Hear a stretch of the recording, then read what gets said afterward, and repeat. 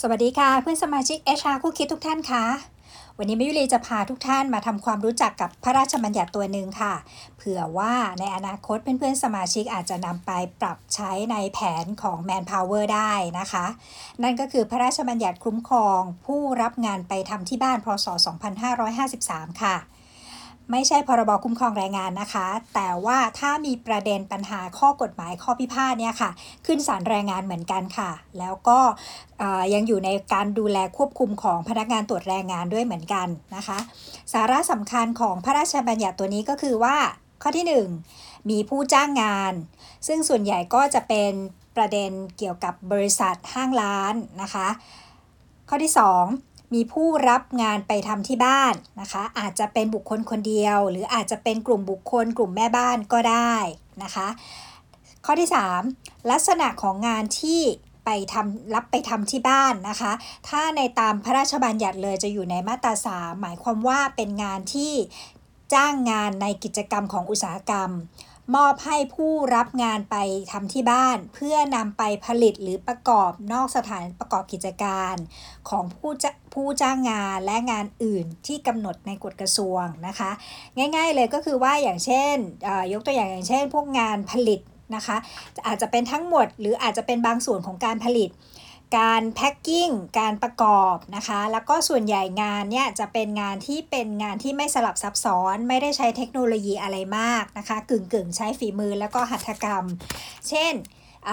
เย็บจากตัดเย็บกระเป๋าเครื่องหนังรองเท้ากระเป๋างานเฟอร์นิเจอร์งานไม้งานเจาะงานโลหะบางอย่างนะคะพวกนี้อาจจะเป็นงานที่รับไปทำที่บ้านได้นะคะเป็นงานกึ่งอุตสาหกรรมนะคะโดยสรุปแล้วก็คือ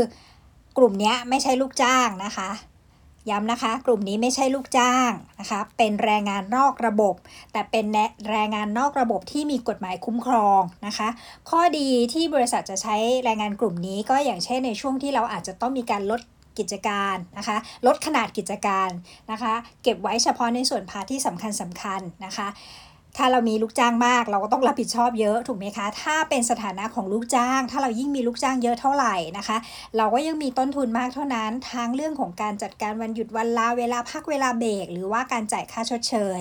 แต่ตรงนี้เป็นแรงงานนอกระบบเป็นผู้รับงานไปทำที่บ้านนะคะมันก็จะช่วยในเรื่องของการบริหารจัดการของบริษัทได้ดีกว่านะคะแต่ทั้งนี้ทั้งนั้นนะคะกลุ่มแรงงานนอกระบบกลุ่มนี้ค่ะถึงจะไม่อยู่ในสถานะลูกจ้างนะคะแต่ว่ากฎหมายตัวนี้พระราชบัญญัติตัวนี้ก็ยังคุ้มครองนะคะและคุ้มครองเรื่องใหญ่ๆอยู่2ประเด็นนะคะถ้าเราจะใช้กลุ่มนี้นะคะให้เขารับงานบางส่วนไปทำที่บ้านเนี่ยเราจะต้องรู้2เรื่องนะคะเรื่องแรกก็คือกฎหมายกำหนดในเรื่องของข้อสัญญาเอาไว้นะคะจะเขียนเอาไว้นะคะอยู่ในมาตรา9นะคะถึงมาตรา15นะคะโดยประมาณว่าจะมีสาระสำคัญอยู่บอกไปเลยว่าการจ้างคนกลุ่มนี้ค่ะจำเป็นที่จะต้องมีการทำเอกสารนะคะเกี่ยวกับการจ้างงานให้ละเอียดนะคะก็จะมีการกำหนดเอาไว้นะคะว่าจะมีเรื่องอะไรบ้างจะต้องมีชื่อที่อยู่นะคะถ้ามีทำหลายคนก็ต้องใส่ไว้ทุกคนในสัญญาด้วยนะคะแล้วก็มีเรื่องของอัตราค่าตอบแทนปริมาณวอลลุ่มที่เราจะส่งให้เขาระยะเวลาในการส่งมอบเช่นเราอาจจะต้องส่งให้เขาประกอบคันเบ็ดตกปลา500คันภายในระยะเวลา1เดือนอะไรอย่างเงี้ยค่ะเราจะต้องมีเขียนไว้ให้เรียบร้อยนะคะกำหนดวันส่งมอบแล้วก็ลงลายมือชื่อทั้ง2ฝ่ายคล้ายๆสัญญาทางกฎหมายแพ่งนั่นแหละค่ะแต่เพียงแต่ว่ากฎหมายจะกำหนดกรอบเอาไว้ให้มากขึ้นเพื่อไม่ให้ผู้จ้างงานเนี่ยเอาเปรียบแรงงานนอกระบบกลุ่มนี้นะคะแล้วก็ถ้าสมมุติว่าทำข้อตกลงกันไปแล้วมีการยกเลิกข้อตกลงนะคะกฎหมายก็ให้ความคุ้มครองไว้อีกเหมือนกันนะคะว่าจำเป็นที่จะต้องให้อยู่ให้ครบสัญญาก่อนถ้าไปยกเลิกกันก่อนหรือบอกเลิกไม่ทำกันต่อเนี่ยค่ะอาจจะต้องมีการรับผิดชอบเรื่องค่าสินไหมในการทดแทนนะคะเช่นโรงงานเนี่ยสมมุติว่าเป็นโรงงานผลิตเสื้อผ้าส่งออกช่วงนี้ออเดอร์ขึ้นเยอะนะคะแล้วลูกจ้างประจำของเรามีไม่พอเราก็เลยมีการ จ้างผู้รับงานไปทำที่บ้านนะคะมีการตัดออกไปให้นะคะเช่นเราอาจจะทำข้อตกลงไว้ว่าจะต้องเย็บงานตามแพทเทิร์นนี้300 ชุดตามกำหนดระยะเวลาคือ1เดือนแต่ให้ส่งมอบงานเป็น3งวดละ100ชุดทุกๆวันที่10 20แล้วก็วันที่30นะคะแบบนี้ก็คือข้อกำหนดเรียบร้อยแล้วก็ตกลงราคากันไปค่าตอบแทนกันไปปรากฏว่าผ่านไปได้1งวดส่งมาแล้ว100ชุดปรากฏออเดอร์เปลี่ยนนะคะกลายเป็นว่าออเดอร์ลดลงหรือออเดอร์เราบริหารจัดการได้เราให้คนของเราทำได้แล้วเราไปยกเลิกสัญญากับผู้รับงานไปทำที่บ้านแบบนี้ให้พึงระวังไว้เลยนะคะว่ากฎหมายคุ้มครองเขาอยู่เหมือนกันนะคะมันอาจจะมีประเด็นฟ้องร้องเรื่องค่าสินไหมทดแทนในการบอกเลิกสัญญาได้นะคะเพราะฉะนั้นถ้าตกลงกันแล้วนะคะก็พยายามให้ครบสัญญาข้อดีของมันก็คือว่าสัญญาเราทำเป็นระยะสั้นๆได้เป็นล็อตได้นะคะมันบริหารจัดการได้แต่ว่าเราก็ต้องไม่ไปยกเลิกเขาโดยที่ไม่มีเหตุอันสมควรนะคะเว้นแต่ว่าเราส่งมอบเข้าไปแล้วปรากฏว่าเราทุกวันที่10เราให้ส่ง100ชุดเขาก็ส่งไม่ครบอย่างเงี้ยหรือว่ามีท่าทีว่าอาจจะผลิตไม่ทันตามที่เราให้ออเดอร์ไปแบบเนี้ยเราอาจจะขอเขาว่าขอเปลี่ยนไปให้ผู้อื่นทำแทนหรือเย็บเพิ่มได้ถ้าคุณเย็บไม่ทันหรืออะไรอย่างเงี้ยแล้วเรารับซื้อไว้เฉพาะเท่าที่เขาทำได้อย่างเงี้ยก็จะทำได้เพราะว่ามันก็จะเป็นความผิดของผู้รับงานไปทำที่บ้านว่าเขาทำไม่ทันกำหนดตามระยะเวลาอย่างนี้ก็อาจจะมีการตกลงกันได้นะคะแล้วก็เรื่องค่าตอบแทนกฎหมายก็กำหนดเอาไว้อยู่เช่นกันนะคะไม่ได้กำหนดว่าจะต้องจ่ายกันชิ้นละกี่บาทอะไรไม่ถึงขนาดนั้นนะคะเพียงแต่ว่ากฎหมายก็จะเขียนไว้กว้างๆว่าลักษณะงานที่เหมือนกันแบบเดียวกันก็ควรที่จะได้ค่าตอบแทนเท่ากันในผู้รับงานไปทำที่บ้านเหมือนกันนะคะอย่างเช่นเรามีผู้รับงานไปทำที่บ้านเช่นไปตัดเย็บรองเท้าเราให้ไปออเดอร์เท่ากันเย็บรองเท้าถ้าเรากำหนดค่าตอบแทนเป็นคู่ละกี่บาทให้ใน A ให้ใน B หรือให้ใน C มันก็ควรจะเท่ากันถ้ารองเท้านั้นมันเป็นแพทเทิร์นแบบเดียวกันอาจจะเป็นรองเท้าแตะง่ายๆที่เย็บอาจจะเหมือนกันอย่างเงี้ยราคาก็เท่ากันแต่ถ้ามันเป็นสเปคที่สูงขึ้นใช้งานฝีมือมากขึ้นอันนี้ราคาก็อาจจะเปลี่ยนไปได้ค่าตอบแทนก็อาจจะเปลี่ยนได้นะคะแต่ที่สำคัญอีกประเด็นหนึ่งคือค่าตอบแทนต้องจ่ายให้กับผู้รับงานไปทำที่บ้านในวันที่ส่งมอบงานกฎหมายเขียนไว้เลยนะคะว่าเขาเอางานมาส่งคุณจะต้องจ่ายค่าตอบแทนเว้นแต่มีข้อตกลงเป็นอย่างอื่นแต่ก็ต้องไม่เกิน7วันนะคะเราจะไปใช้เครดิตเทอมแบบบัญชีไม่ได้นะคะขอเครดิตเทอม30วัน60วันอย่างเงี้ยไม่ได้นะคะเพราะว่าตัวนี้กฎหมายกำหนดเอาไว้เราจะไปตกลงกันเองเกินจาก7วันไม่ได้นะคะเรื่องที่2ค่ะที่กฎหมายคุ้มครองสำหรับผู้รับงานไปทำที่บ้านเลยก็คือเรื่องของความปลอดภัยในการทำงานนะคะ2เรื่องนะคะไม่ยุติจะขออนุญาตพูดไว้ว่า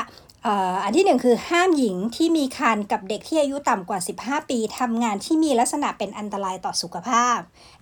ถ้าเป็นงานตัดเย็บงานเย็บมือใช้จักรเย็บผ้าอะไรเงี้ยอาจจะไม่ค่อยเป็นประเด็นเท่าไหร่ไม่ว่าเด็กหรือว่าคนท้องก็อาจจะทำได้แต่สมมุติว่ามันเป็นงานไม้หรืองานมันเป็นงานที่มีลักษณะอันตรายมีสารเคมี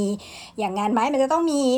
มีขัดใช่ไหมคะแล้วก็ต้องมีลงแลกเกอร์ต้องทาสีมีทินเนอร์อะไรเงี้ยต้องให้พึงระวังตรงนี้ไว้ด้วยนะคะว่าคนท้องหรือเด็กที่อายุต่ำกว่า15ปีอาจจะไม่ได้รับอนุญาตให้ทำเพราะฉะนั้นเวลาที่คุณกลับไปดูที่สัญญาเวลาคุณทำสัญญาค่ะคุณก็ต้องคอยเช็คตรงนี้ด้วยนะคะไม่ใช่ว่าโอ๊ยฉันทำสัญญาเสร็จแล้วฉันส่งมอบให้เขาแล้วเขาจะไปให้ใครทำหรืออะไรเงี้ยเราไม่ไปดูแลเลยอย่างเงี้ยไม่ได้นะคะต้องระวังตรงนี้ด้วยถ้างานมันมีลักษณะเ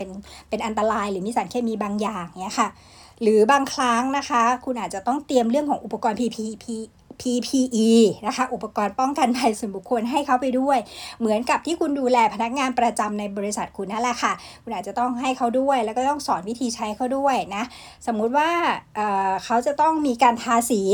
สีงานไม้ใช่ไหมคะอาจจะต้องมีกลิ่นของสีอย่างเงี้ยค่ะอาจจะต้องให้ตัวแมสเข้าไปด้วยเพื่อไม่ให้สารเคมีระเหยเข้าไอจมูกเขาอย่างเงี้ยค่ะอาจจะต้องให้ด้วยนะคะเรื่องที่2ก็คือกรณีที่ถ้าเกิดว่ามีการเตรียมวัตถุดิบอุปกรณ์นะคะหรือสิ่งอำนวยความสะดวกบางอย่างให้นะคะคุณจะต้องดูเรื่องความปลอดภัยด้วยของที่คุณให้เขายืมไปก็จะต้องอยู่ในสภาพที่ดีเช่นเขาเป็นกลุ่มแม่บ้านนะคะเราอาจจะเป็นคนเตรียมจักรเย็บผ้าให้นะคะให้ยืมจักรเย็บผ้าไปให้เย็บกระเป๋าผ้า ตามแบบแพทเทิร์นที่เราบอกนะคะส่งกลับมาให้เราทุกอาทิตย์ละ100 ใบนะคะแต่จักรยังเป็นของเราอยู่นะคะจักรที่เราให้เขาไปก็ต้องอยู่ในสภาพที่ดีพร้อมใช้งานนะคะไม่ใช่ว่าใช้ไปแล้วมันมีปัญหาอะไรเกิดขึ้นอย่างเงี้ยค่ะมันก็อาจจะเป็นประเด็นปัญหาเรื่องของความปลอดภัยได้หรืออีกตัวอย่างหนึ่งอย่างเช่นการเชื่อมโลหะบางอุตสาหกรรมอะค่ะบางทีมันจะต้องมีการทำเวลดิ้งอะไรนะเชื่อมโลหะบางอย่างอะค่ะเวลางานเชื่อมโลหะมันจะต้องมีตู้ไฟใช่ไหมคะมีอุปกรณ์ไฟฟ้าถ้าเกิดว่าตู้มันไม่สมบูรณ์และเกิดว่าไฟมันรั่วไฟมันดูดหรือมันเกิดอุบัติเหตุเกี่ยวกับอุปกรณ์เกิดขึ้นอย่างเงี้ยด้วยความที่อุปกรณ์ไม่สมบูรณ์แบบเนี้ยยังไงผู้จ้างงานยังต้องรับผิดตรงส่วนนี้อยู่นะคะถ้าเขาบาดเจ็บจากไอ้อุปกรณ์ที่เราให้ยืมไปเนี่ยเราจำเป็นที่จะต้องรับผิดชอบเรื่องค่ารักษาพยาบาลนะคะค่าฟื้นฟูสมมุติว่าต้องมีการพักฟื้นฟูกายภาพหรือถ้าเขาเสียชีวิตต้องมีค่าทำศพนะคะเหมือนกับที่เรามีกองทุนทดแทนให้กับพนักงานเราแต่ถ้าเป็นพนักงานเราเนี่ยประกันสังคมจะจ่ายให้ถูกไหมคะเพราะว่าเราบริษัทผู้จ้างเนี่ยบริษัทเนี่ยทำประกันสังคมทำกองทุนไว้ให้นะคะทำกองทุนกองทุนเงินทดแทนกับประกันสังคมไว้แต่พอเป็นผู้ที่รับงานไปทำที่บ้านอย่างเงี้ยเขาไม่ใช่สถานะลูกจ้างเราไม่ได้ให้เขาอยู่ในระบบประกันสังคมของเราแต่ถ้าเขาเกิดอุบัติเหตุจากอุปกรณ์หรือวัตถุดิบที่เราส่งไปให้อย่างเงี้ยค่ะเราในฐานะนายจ้างหรือผู้จ้างงานเนี่ยยังคงต้องมีความรับผิดชอบตรงนี้อยู่นะคะเพราะว่ากฎหมายกำหนดเอาไว้ว่าให้เป็นความรับผิดของเรานะคะก็ประเด็นสาระสำคัญจะมีอยู่ประมาณนี้ที่เราจะต้องรู้นะคะที่เอาพระราชบัญญัติตัวนี้มาอ่านให้ฟังนะคะก็อยากให้เผื่อไว้เรียนรู้เพิ่มเติมเอาไว้เพราะว่ายุคสมัยมันเปลี่ยนไปนะคะเดี๋ยวนี้บริษัทก็มีการปรับตัวมากขึ้นนะคะพยายามที่จะลดต้นทุนมากขึ้นเพราะฉะนั้นการบริหาร manpower ดีๆอะค่ะมีทั้งแรงงานประจำของเรามีทั้งแรงงานที่รับไปทำที่บ้านอะไรเงี้ยค่ะมันจะช่วยบริหารต้นทุนและบริหารความเสี่ยงได้เวลาที่ยอดขึ้นยอดลงมากๆเวลายอดขึ้นมากๆเราก็จะมีแรงงานช่วยผลิตของส่งให้เราเวลาที่ออเดอร์มันลงอย่างเงี้ยค่ะบางทีเราไม่มีออเดอร์เราก็ยังต้องจ่ายเงินให้กับพนักงานเราอยู่แบบนี้ค่ะเราก็ยังจะได้บริหารได้นะคะก็ฝากพระราชบัญญัติตัวนี้ไว้นะคะไม่เยอะค่ะถ้าใครสนใจไปอ่านเพิ่มเติมได้นะคะพระราชบัญญัติคุ้มครองผู้รับงานไปทำที่บ้านพ.ศ. 2553ค่ะก็หวังว่าวันนี้จะเป็นประโยชน์นะคะเจอกันใหม่สัปดาห์หน้าค่ะสวัสดีค่ะ